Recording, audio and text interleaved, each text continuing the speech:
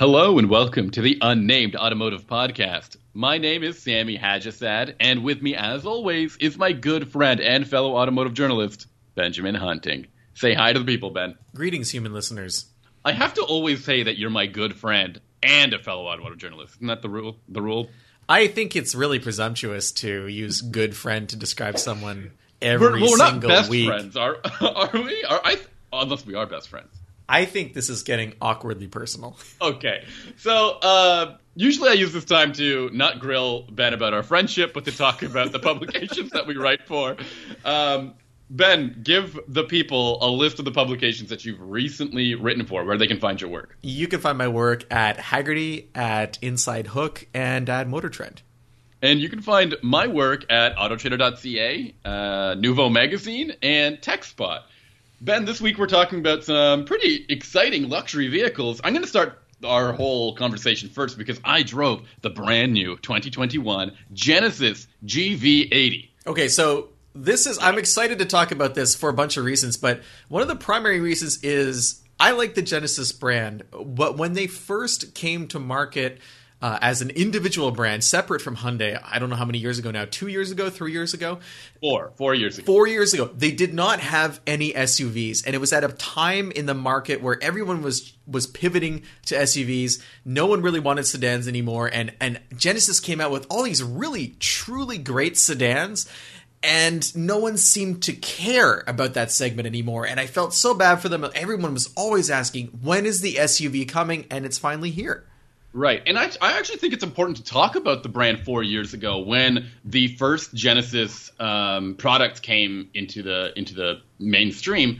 They were still like all of those Genesis. In fact, all of the Genesis vehicles until now still had a little bit of Hyundai DNA in them. The G90 has a little bit of Equus in it, I believe. The G80 has a bit of the second generation Hyundai Genesis, I believe, and same with the GV. And when the G70 was being developed, it was also potentially to be made as a Hyundai product, not a Genesis. But the GV80 is the first vehicle that was developed specifically for the sole purpose of being a Genesis as we know it now, and completed in that mindset as well. I think it's also important to point out that 4 years ago, Hyundai had yet to introduce, and I want to speak about Hyundai for a second. Hyundai had yet to introduce vehicles like the current full-size SUV that it has. The name is escaping me. Palisade. The Palisade and the Kia Telluride. Telluride. Wow. I don't know if I'm having a stroke, folks, but everyone's witnessing history right now. There's some kind of brain bleed going on. But the reason I bring up those two vehicles is because they came kind of out of nowhere. I mean, if you're a fan of the brand Hyundai and Kia and you've been following for the last 5 years, it doesn't seem that unusual that those vehicles were so competent right out of the gate. But Hyundai had never delivered a 3-row crossover SUV of that size that was that accomplished. And Those vehicles appeared fully formed and quickly became leaders in that segment. Now, for Genesis, I think that I'm not saying that they took lessons from Hyundai, but I'm saying that the same corporate willpower to produce an SUV, to take the lessons that they've learned over the last 4 years and put them into an SUV and create something that has the potential to be as good as a Palisade is there. And Sami, I want you to tell me whether they've managed to succeed and achieve that kind of pinnacle with the GV80, or whether this is kind of still baby steps for the brand.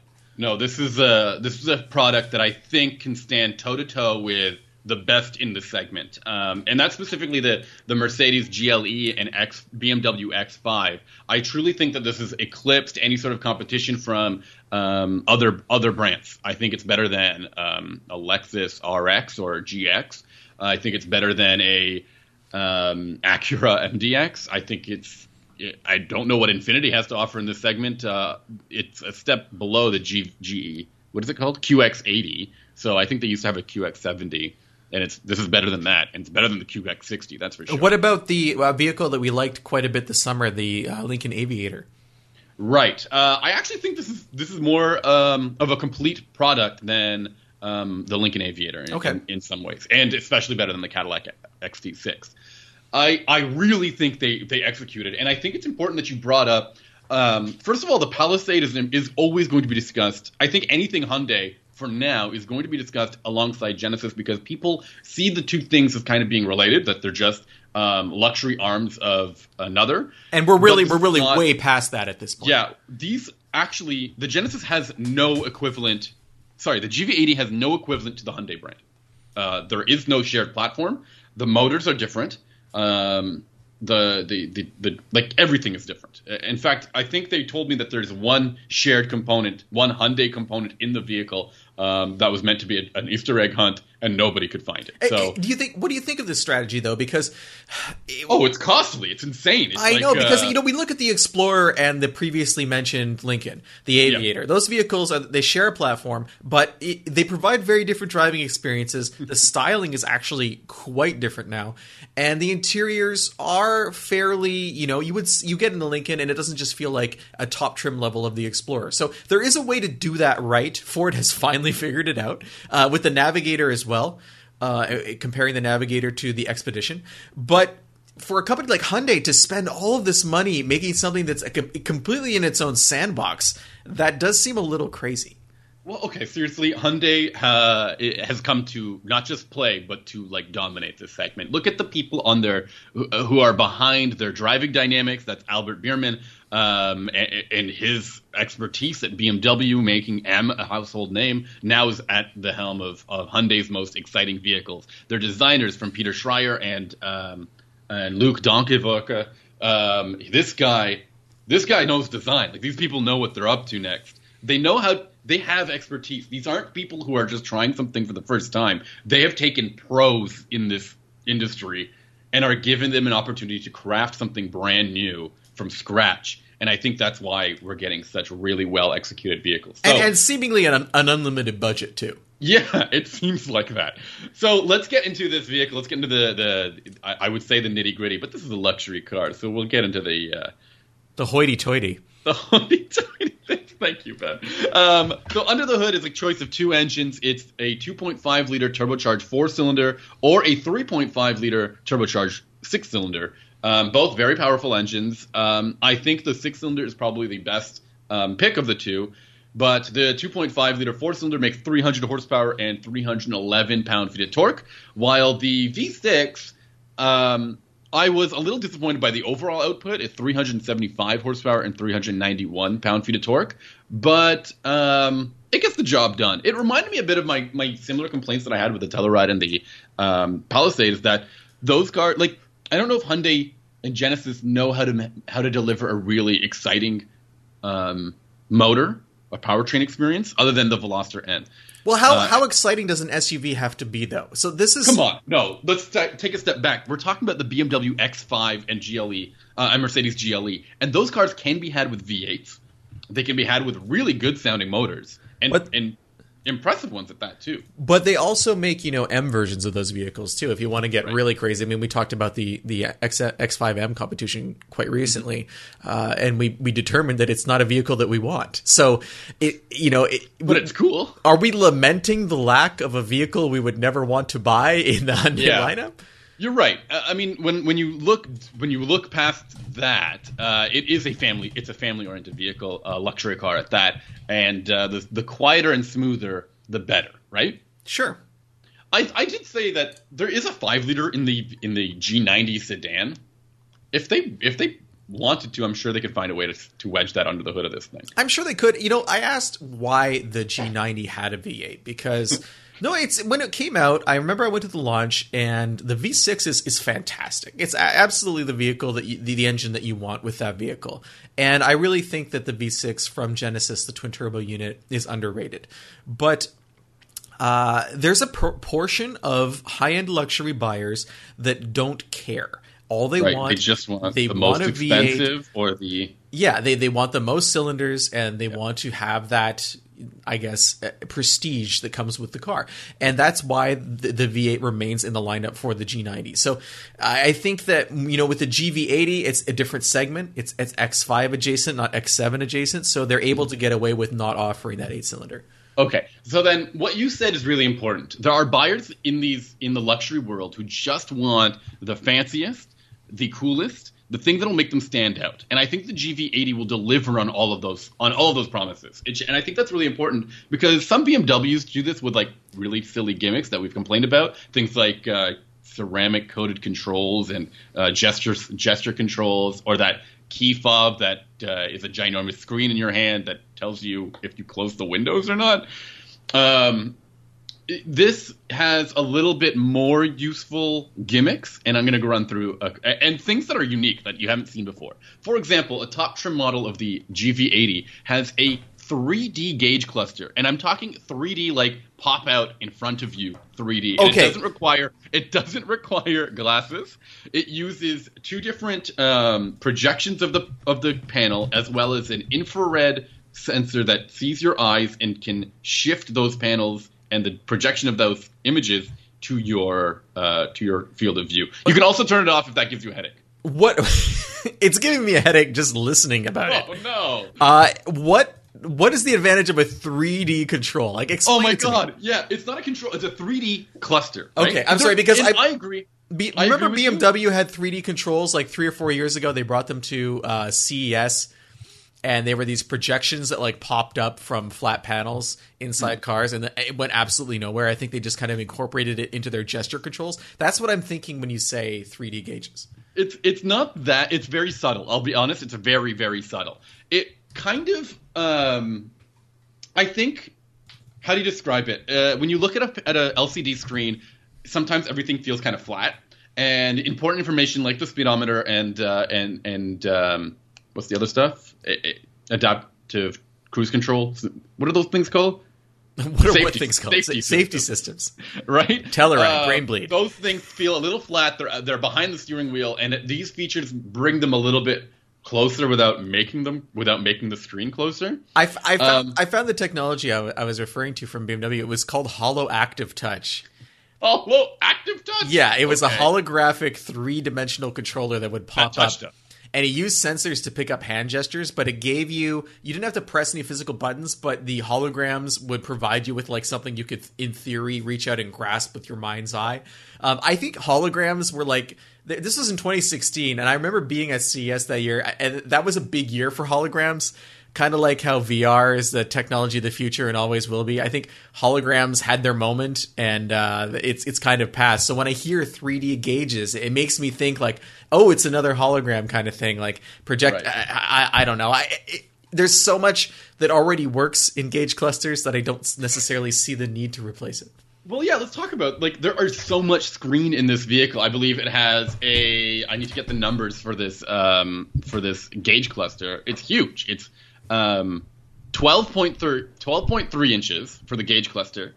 The infotainment screen is 14.5 inches, which I believe is one of the biggest in the segment. And there's a, like, 12-inch head-up display. So you've got images and screens and information everywhere. But I want to still talk about those like standout features. Again, we talked about the gauge cluster. We'll talk about the noise cancellation.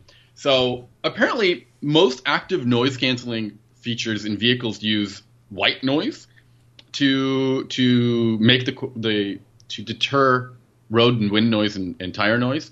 The GV80 uses the exact opposite frequency of what you're hearing. So it has microphones and sensors in the cabin, in the wheel well, to cancel out with exact opposite frequencies. Well, that's how all noise attenuation works. So, but apparently in the automotive segment, it's always been white noise generators and not something else. I'm going to have to disagree with Genesis PR on that, because I did a feature for Business Insider on noise. On sound. Interior vehicle noise, and the technology is used to do that for active noise cancellation. And which automaker was it for you? Was it a Rolls-Royce or something? No, there's numerous. Rolls-Royce uses a system that would not only detect road noise, but it had it was like a vibrational frequency of the vehicle itself. Yes. And they would find a way to attenuate that to create what they call a calm cabin. Mm-hmm. But I'm actually looking at my sources right now. So all active noise cancellation uses the microphones that you mentioned. Yep. But you use the opposite phase sound to, when they collide, they cancel each other out. and it lowers the volume of the original sound. So there's a lot of companies that either develop their Bose and Harman are kind of the leaders for that kind of thing, like third parties, and some companies did it themselves. So Genesis was adamant that white noise is the common opposite frequency, but now you're saying that isn't the case. This is more common than what Genesis is. So white noise and pink noise, and they all have their role, right? But I think that what you have in an automobile is usually the frequencies, unlike a headphone, like you'd be wearing in an airplane or like in a noisy cafe, the frequencies in an automobile are usually tuned for below 250 hertz. It's much more specific. So they might have been looking at certain frequency ranges and kind of just focusing on those. It's hard to know. PR will say what PR is going to say, you know. There are some other things. They have one of those suspension systems that can see the road ahead, any speed bumps or potholes, and pre-adjust the suspension for it. I've seen this in the past, but specifically with air suspension systems, and this doesn't have an air suspension system there, so it's an electronically controlled suspension that softens or firms up the ride, which is pretty cool. Remember when Ford had that weird system that would lift the wheel entirely if it detected a pothole? It like jumped over something? Yeah, it held the wheel up in the air. That sounds on the rebound. Ridiculous. What an awful way to lose! What a great way to lose control of your vehicle. I guess it depends on how the circumference of your pothole, right? Like, how long can it hold that thing? There's also a segment-exclusive center front airbag that prevents the front passenger and driver from hitting each other in the case of a collision. There is a adaptive cruise control system that can learn from your driving habits and drive the same way you drive, which I think is so funny because it has like 3 different settings. It has I have them written down here. Let me make sure. Yes, no, yes. No. Following distance, reaction speed, and acceleration. So based on the way you drive, the adaptive cruise control will adjust those 3 parameters to make it feel more like whatever you're comfortable with. So if you tailgate a lot, the GV80, when it's in adaptive cruise control settings, will tailgate a lot. So we found a way to make adaptive cruise control and semi-autonomous systems more dangerous. Yes, I agree. It's insane. But there's also a slider that you can, I think, adjust those 3 settings as well. Okay. So it's pre-adjusted to your apparent comfort. And like, level. what are the poles of the adjustment? Is it like aggressive, more aggressive, less aggressive? Yeah. I don't know. I love it. They called it machine learning, and I thought it was so funny. But anyways, let's talk about this car. I loved what I'm trying to say is that it's loaded with technology. It's full of things that you can use to impress other people and actually still use on the road. One of the most important things to talk about is that 14.5-inch infotainment system. It's very big. It's actually set kind of far back on the dashboard. And though it's a touchscreen, I think it's meant to be used as a touchscreen while you're in park or sitting still because it's a big screen. Instead, there's a touchpad click wheel, kind like iPod-esque click wheel in the center console that is used to help scroll through selections and click on items on the screen. No, I'm looking at a picture of this right now, and it kind of looks like a crater. Yeah. Okay, it's really big. And you're saying, how does it work? Does it feel okay, or? It is not my. It takes getting used to. It doesn't feel as difficult to use as, say, a usual trackpad system, okay. But it doesn't feel as natural to use as a iDrive or the old Mercedes-Benz Command system. So the reason I say that is because I think with iDrive you can get like 3 or 4 fingers around that knob and turn it around. Oh my goodness! Sorry, does that sound too? We're gonna edit that. Graphic? We have to edit that out. You can't edit that out. Apple's terms of service require that to be edited out. What? We can't talk about gripping the iDrive knob. Oh my goodness! There you go again. Why don't we just throw this podcast in the fire? While the Genesis one doesn't really have that same area for your fingers to connect to that rotating dial on the outside, so I think it takes some getting used to.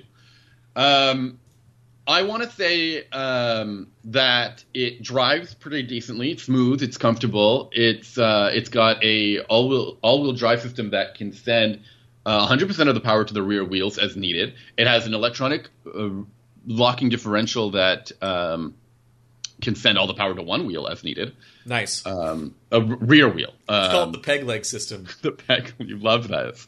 And I was just overall really pleasantly surprised with the attention to detail with the cabin of the vehicle. I think this is where Genesis really delivered. The one thing I don't like is the steering wheel. It's a very bizarre design. It's like one ginormous, you're used to like a couple of spokes in a steering wheel with a broad, flat center.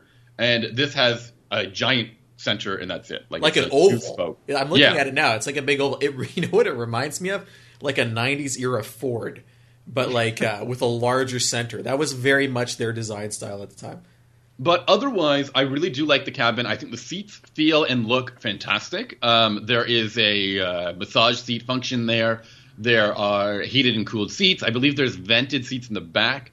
There are it's overwhelming. Like, this is a fully finished product. And you know what? Sometimes you think that a challenger in a segment will just do enough to keep up with the competition. And I think what Genesis did is they went beyond with a number of new features and things to impress new customers. Well, they have no choice. Those are things that people will look at and go, ooh, that's interesting, rather than saying like, well, where's the gesture controls or something like that? Where's the what's the name of the GLE hopping mode? I don't even know. I know what you're talking about. E-active body control or e-body. They have no choice. They can't play catch up or keep along because they are trying to establish themselves as a brand, and people need a reason to buy Genesis. It's not going to be price. There's plenty of less expensive semi-premium brands out there like Lexus and Acura that already exist in that space. They have to prove that this is something you actually want to have in your driveway, and they're not going to do that by providing a similar vehicle. Well, what I think, it's worth talking about all of the times that other automakers have tried to enter a space that has been dominated by the Germans. So, like when Lincoln showed up with, like, let's say the MKX or the Aviator, they had these 40-way adjustable seats. Do you remember this?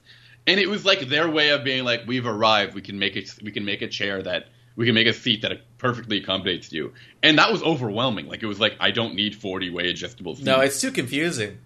So it's like a really smart choice of what they focused on, and the digital or the connectivity, the technology, and the safety features are all like things that you can use on a regular on your regular day-to-day commute. And it's another thing that you can show somebody and they can go, wow, that's fancy. You're doing good for yourself. I think maybe a good analogy for where Genesis finds itself in the luxury segment right now is perhaps Volvo, which is a company that had kind of an identity loss in the early 2000s to mid-2000s, where safety became something that everyone had, and it was just technology, and it was easily democratized, and they could no longer hold themselves high as the world's safest car maker, even though perhaps they were. It just didn't mean what it used to, and they had to radically redefine what Volvo meant. And I think that in the last 4 or 5 years, coming out with vehicles, especially in the SUV segment, that just feel very high-end while being different than the Germans, has done them well. And Genesis, it really sounds like it's a similar strategy. These are excellent vehicles that are not just comparable to the Germans, but better at them and better than them in some ways, while still retaining their own identity. I want to say that I have a tough time with Volvo. I really actually like most Volvos that I drive. I think that they are excellent products. But sometimes I feel like they stop just short of really defining themselves as a separate, as a better product than some of their competition. I don't know. I feel like something like the XC40 is kind of the pick of that class, the compact SUV segment. And I just actually drove an XC40 Recharge today, and we can talk about that next week. But I really do like what you said. They used to have safety as their core identification. I think they started leaning on design. Now they're focusing on electrification. It seems like they're losing their identity every year or every generation of product. They're like changing what it means to be a Volvo, and I think that's kind of dangerous for them. Okay, does that make sense? Sure. So I hope that Genesis sticks to whatever they're working on, which I think is delivering a lot for a pretty reasonable price. Now, this car starts at just under 50 grand for the 2.5 liter, and that's a rear-wheel drive model, and then tops out at 70 grand for a fully loaded all-wheel drive V6. And I think that's a pretty good bet in comparison to a GLE or a X5, which can sometimes get into like the $100,000 mark, or close to that, with comparable efficiency, power, technology, design. I think it's an okay looking car. It's tough, man. I sometimes call it kind of conservative because it looks like every other SUV out there, but it also comes with, it offers 22-inch wheels. It has these really eye-catching dual LED like headlamps that go into the fenders and go into the tail lamps. It's very clean, I think is the best way to describe it. So I call it conservative. Some people kind of call me nuts for saying that. And I think it really does compete. I think they did a good job here. So anything else, you kind of wrapping up the GV80, what you want to say? I think this is excellent. I'm driving a G80 next, and I want to know if that still feels like a last generation product compared to this being like we did everything. And I want to know if the G80 is also in that field or not. Okay. Well, the next car that we're going to talk about is another luxury vehicle. It's also kind of new, but kind of not new, as in it's a new model of a vehicle that we've talked about previously on the podcast. And Sammy, I think you drove it also recently. Mm-hmm. I'm talking about the 2021 BMW M8 Gran Coupe. Competition. Yeah, I forgot. Sorry, there's so many words. I also, sorry, I'm not throwing down a competition with Ben right now, but the trim name is M8 Competition Gran Coupe or something like that. Sorry, something like that is not part of the name. So I messed it up, Ben. In the last year or so, we've driven the X5M competition. I think we had the M5 competition, or I can't remember if it was a competition model or not. And now we have the Gran Coupe M8 competition. All of these vehicles share essentially the same drivetrain. It's an all-wheel drive setup that can go rear-wheel drive if you want to enter into drift mode. It's a twin-turbo V8 engine with 617 horsepower, which is 17 more than the standard M8 or M5 or X5M. And that gets you a 0.1 second reduction in 0 to 60. I believe the M8 Gran Coupe competition does it in 3 seconds, Sammy. Jeez. So I will say I had this car on track. It was kind of a cold and wet, rainy day, but I had it on track. And I also took it home. And this is a lot of car. Like, it's a lot of power. It is a large car. It is hard for me, it's hard to justify this kind of car. It is a lot of car. It weighs 4,500 pounds, even though it has a full carbon fiber roof as standard equipment. It has a ton of power. I'm not joking. It was a cold day. There's a couple of wet spots on the track when I drove it, and there were moments when I was like, I'm letting off the gas now on a straight, and I was like, this is enough. Like I've gotten fast enough now. I will get into the next corner now. I haven't been scared like that in a long time. That's how much power this thing has. 0 to 60 in 3 seconds in a car that weighs like 2 tons, man. Like, it's huge. Yeah, it's pretty absurd. And, that extra 0.1 seconds that you're shaving off the time or you're cutting off the time, it costs you $13,000. The M8 starts at like 130 grand. And if you get the competition, you get that at 17 horsepower, but you also get 20-inch wheels, really nice leather interior. Mine had a two-tone. It was dark leather with like a light tan inset on the seats and doors. I think BMW calls it merino leather. You get the M like stripe logo on the seatbelts, and you get sport exhaust. So that's kind of that's your $13,000 competition package. I want to say that like Sammy was saying, this is such a huge car. It's never something you're going to take on a racetrack. Like this is it was too much. It was too heavy. It was like to throw into a corner confidently, and it was very fast. Like very powerful, that made me feel uncomfortable. Like if I lose this, it'll be a tough bet to get back. Yeah, it's very much a grand touring car. And The last time I drove the Grand Coupe was almost exactly a year ago during the holidays. I had. Is that an M8 or an M850? It was an M850 because the M8 wasn't out at that time. This is new for this year, but and the reception on the M8 on your end and I think on my end, the M850 is really positive. It's a very good. It's a very good vehicle. That's where I'm going with this car. I mean, so for 2021, I don't think the M8 Coupe is around. Or convertible. Okay. I think they're taking a year off. So if you want one, your Grand Coupe's kind of your only bet. But while I was driving this car for a week, all I kept thinking was, I don't really need this. I really liked the package I had in the M850. It was everything that I would have wanted in a large Grand Touring car. And I really put the touring in that car when I had it for a 2-week period. Lots of holiday driving. I would say I probably put 1,500 miles on the car. And a lot of that was highway. It was extremely comfortable. It's reasonably roomy inside if you need to pick up people and plop them down in the back seat, even though it's got that plunging roof line. And the only car was, 2 people. You can only have 2 people in the back. Yeah. Although, or can you? Sorry, actually, I remember looking at this. There's a third seat belt, even though there's like a center console. In the it's back. Just a tease. It's just a tease belt. It's so weird. Yeah. But there was nothing the M8 did that I wanted it to do that the M850 didn't. With the exception of having 6 bajillion horsepower. I didn't, but the thing is, the 850 already has a ridiculous amount of horsepower. It's like the conversation, we had the same conversation about the M5 versus the M550. No, and I believe the M5 is sweet. The M5 is sweet, but I believe our conclusion was there's no real reason to pay the upcharge. Even if, like, it's not a track car. It really isn't. It's like the M8. It's very large. So, again, we were talking just now about how G90 keeps the V8 in the lineup because there's always someone who's going to want to pay for that. And I think the M8 is that car for BMW in this segment. It's the M5 still has kind of a sporty reputation, but the M8 Grand Coupe, this is a car.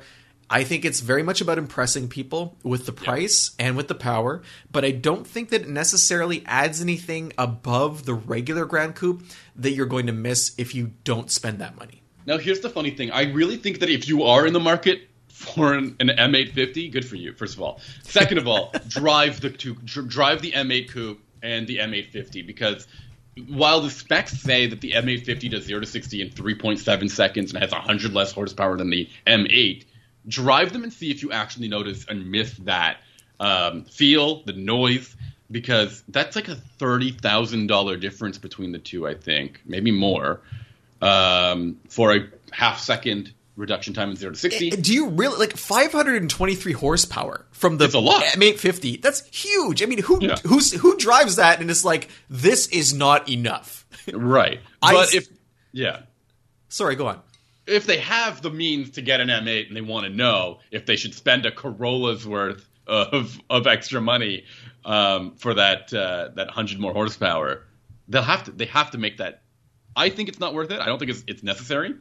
Even as somebody who goes on the track regularly, it's not. Sure, I can put it into rear-wheel drive mode. This car will never go on the track regularly. It's not even in the conversation. I will say, though, that it does look quite good.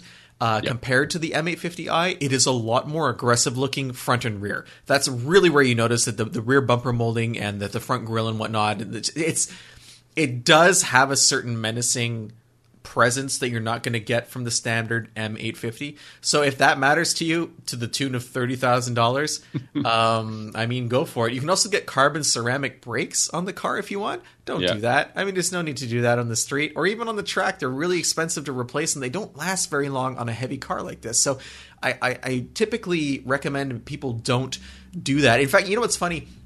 I was talking with a dealership, well, not a dealership, but more of a performance dealership in the U.S.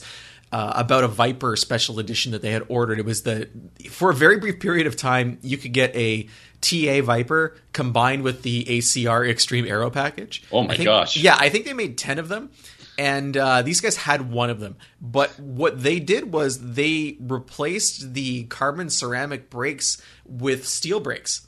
Because if you're a hardcore track person, you can't afford to be spending $1,000 on brakes every weekend. I mean, maybe some people can, but the majority of people would prefer not to do that. Mm-hmm. So it's typically something that you'll see at the racetrack where these carbon ceramic equipped cars end up swapping for steel because it's so much cheaper to replace, and the performance difference is not that great for most drivers who are not, leading the pack at Le Mans. And I mean, that's a track weapon, a Viper TA with the ACR, an ACR with TA, that has the aero to support the power, the grip to support the power and the chassis.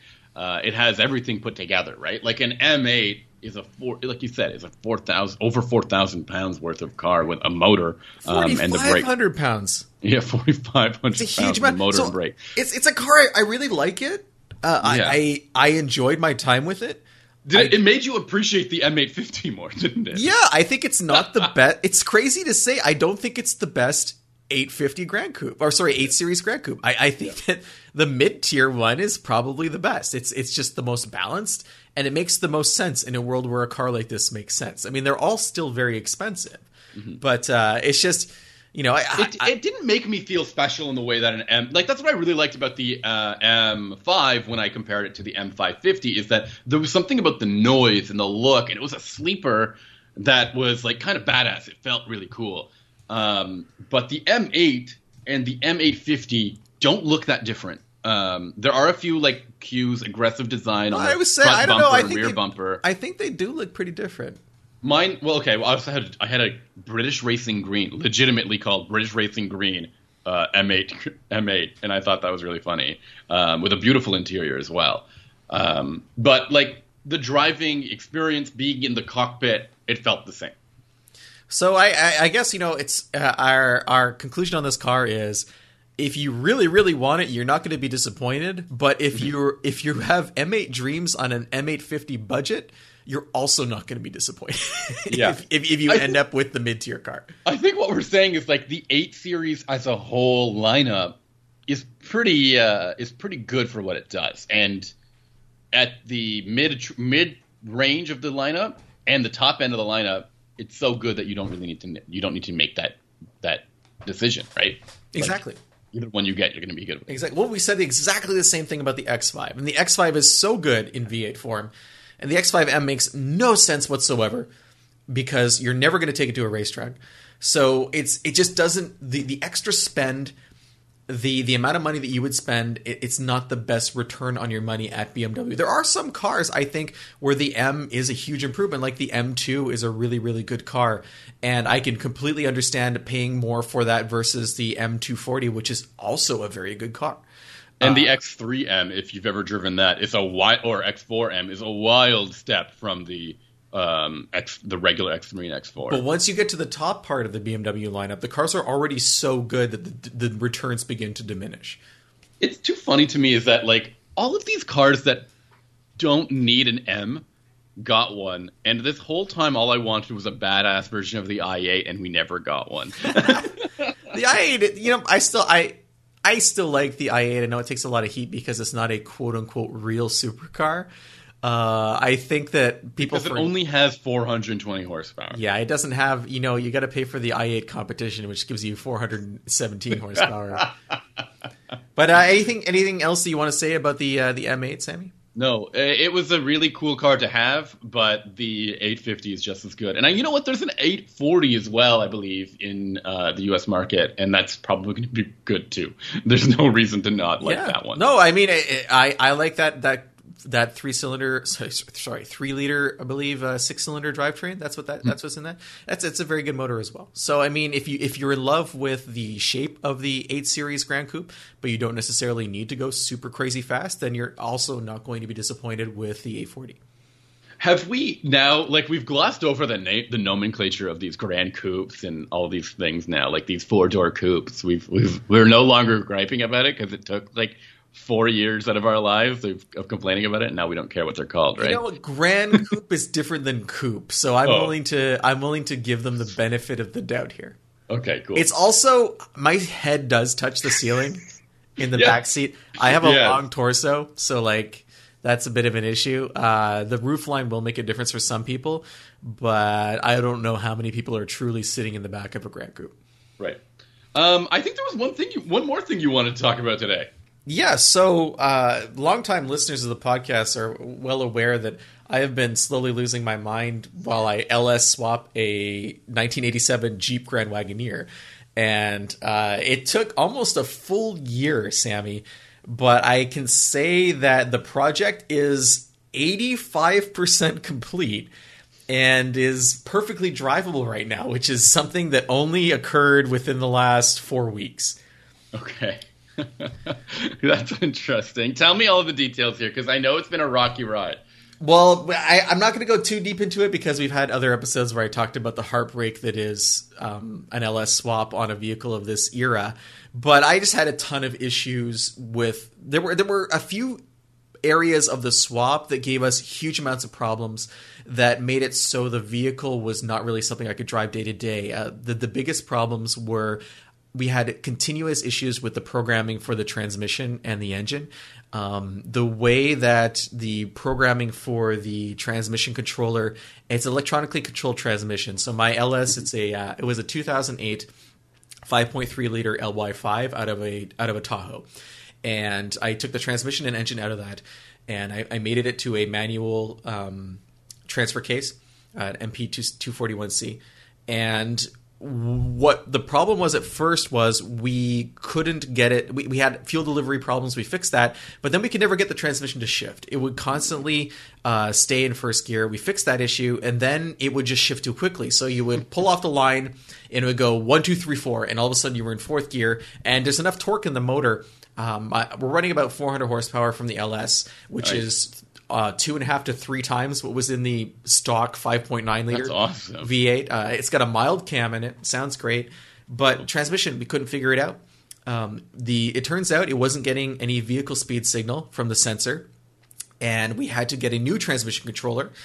When that came in, we had the data the transmission needed to know how fast the vehicle was going, but it was still not shifting properly. Long story short, I had paid a company in Washington to rewire the harness for my application and to code the transmission and the ECU to know that it was no longer in a GM product. It was just running standalone. Their coding was not accurate. They were the ones who sent us the second transmission control module that didn't fix the problem. I ended up having to go to a local tuner who spent about 10 hours going through each line of code individually to find the problems. And once he was done, shout out to Cesar for taking care of that for me. I really appreciate that. Once he was done, we suddenly had a vehicle that drove how it should have 3 months ago. And the real lesson for me in this was I'm never going to do remote tuning ever again. I'm never going to have any computer coding done by a shop where I can't immediately provide them with feedback and have them drive the vehicle and plug their computer into it to see what's happening in real time. That is so important, and that was what was missing from our project. My shop. Is that a byproduct of COVID, or no? That's the way it would happen every time. This was a not a competent code. That's what happened, yeah. And the shop had a good reputation. I'm not going to mention them by name. If you go to my articles on Hagerty talking about the swap, you'll see it there.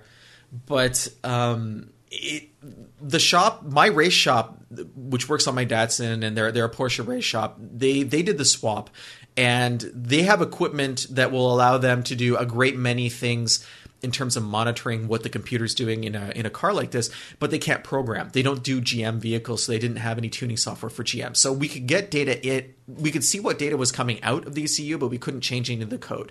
So our hands were tied there. And being fed bad code by the shop we had trusted to do our tune really put us in a bad place. But now that that's fixed, the truck drives incredibly well. It feels powerful. It's surprisingly quick in a straight line. The cam that I chose for it was designed for low end torque, so it's not a screamer. But off the line, it's much quicker than it needs to be. I've gotten addicted to Hydro Boost brakes, which I have installed in this truck. The pedal feel is outstanding. I don't really feel the need to upgrade the rest of the braking system now that I have this in there. It's going to be perfect for towing. And I spent the last 2 or 3 weeks just driving the truck around, working out some bugs. I'm waiting. The only parts we're still waiting for is a front drive shaft, which we had some issues getting made with the proper couplings. And also the air conditioning system. We're going to have to reinstall a new system from a Tahoe to fit with what's in the Jeep right now. But I get a lot of positive attention from the truck. People seem to like it. It makes them smile. And it's You're always seeking that attention. You know what? I've always known you as this guy who is seeking attention, and now you've got the car to the truck. I'm always the guy driving the lime green Lamborghini down the road. But there were times during this project, Sammy, where like I felt really stupid for having spent a stupid amount of money. But now you don't feel. But now I feel like, I mean, I enjoy the truck so much. It's sad because it's about to be put into storage for the winter because road salt will destroy it. That's just a fact of life for 80s era Jeeps. But I really think that next spring it's going to be my daily driver, and I'm going to enjoy it that much more when I am able to drive it for extended periods. And really, there's I have a stack of like chrome trim and interior parts and projects to do on it that I can't do now because it's too cold and I'm out of time. But once I'm knee deep in that, I think it's going to be really enjoyable. And you're gonna bling out your car with chrome trim. Get some big old like dubs on it too. No, but it's just stuff that I needed to replace that's broken on the truck that I have now. My understanding is that you upgraded the engine so that it could be a more reliable tow vehicle for your Datsun when you take it to the track, and a daily driver. Like I wanted a daily driver that I could rely on, but that was vintage because I'm we drive new cars every day for work, so I wanted something very different from what I drive for work. It's one of the reasons why I have the Datsun as my track car too. I want a different experience, and it really does provide me with that. It's extremely comfortable truck too. The Grand Wagoneer, it's like solid front axles, solid rear axle, and leaf springs at all four corners. You wouldn't necessarily think that's a recipe for comfort, but with roads as rough as they are in Montreal, it's really the ultimate vehicle for dealing with it.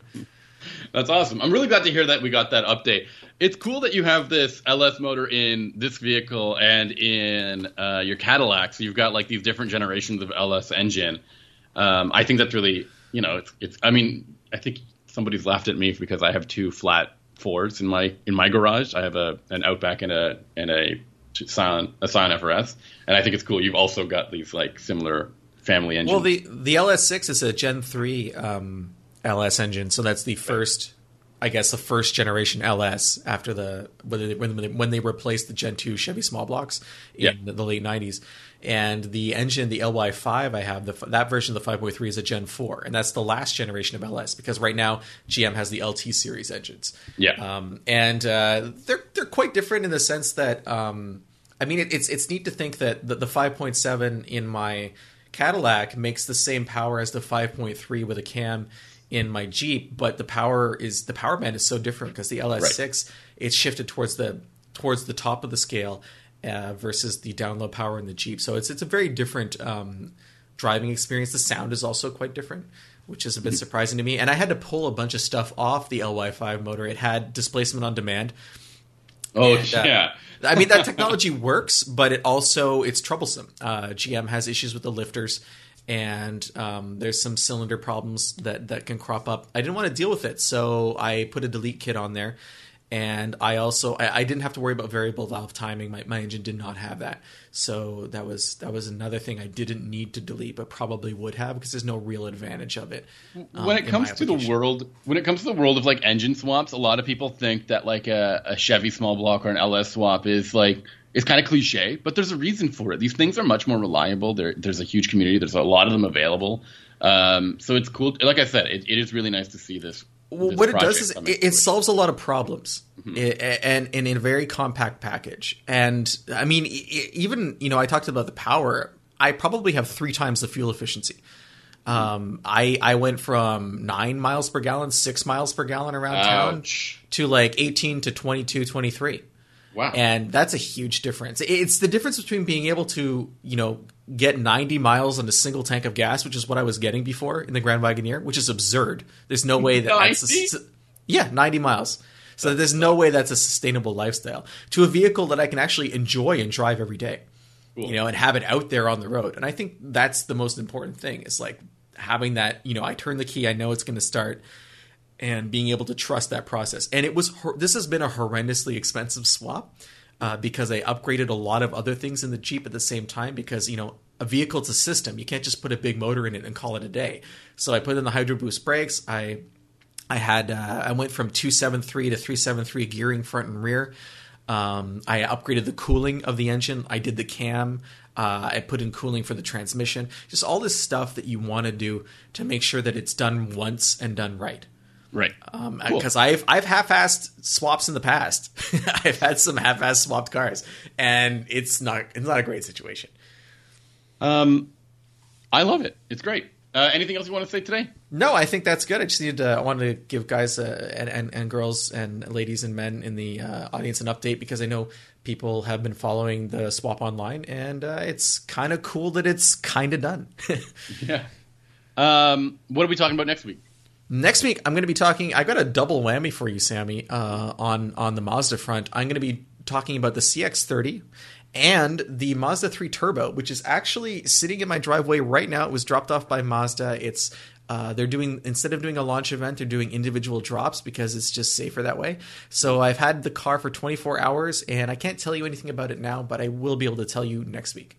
And I will have a double whammy on the Hyundai front, because I've driven the brand new next generation Hyundai Elantra, as well as the Sonata N-Line. So I can't wait to talk to you about that next week. All right. And if people wanted to get in touch with us and ask us specific questions about the podcast or past podcasts or car questions or, questions about our friendship, how would they be able to do that, Sammy?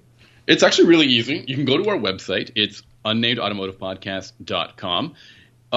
You go there, you click on the contact button there, and you fill out the form. It lands in our inbox. Another way of getting in touch with us is emailing us the old-fashioned way. It's benjamin@benjaminhunting.com. And Ben sends all the relevant questions to my way as well, so it's great. So I'm not surprised by whatever you guys end up asking. And I shield him from criticism. Yes, I appreciate that. Additionally, you can go on social media. You can reach out to us on social media. Ben prefers being spoken to in the wonderful world of Instagram, where he's at Hunting Benjamin. And you can find me on Twitter, where everyone is very vocal. Lots of discussion in Twitter. I'm at Sammy_ha, like you're laughing. And at unnamedautomotivepodcast.com, you can also find all of our old podcasts. By old podcasts, I mean previous episodes. You can find podcatchers that you perhaps already use and subscribe to us using links that we have on the site, like Apple Podcasts, Google Play Music or Google Podcasts, YouTube, Amazon. We are everywhere, Spotify. And or you can just listen to them on the site itself. It's up to you.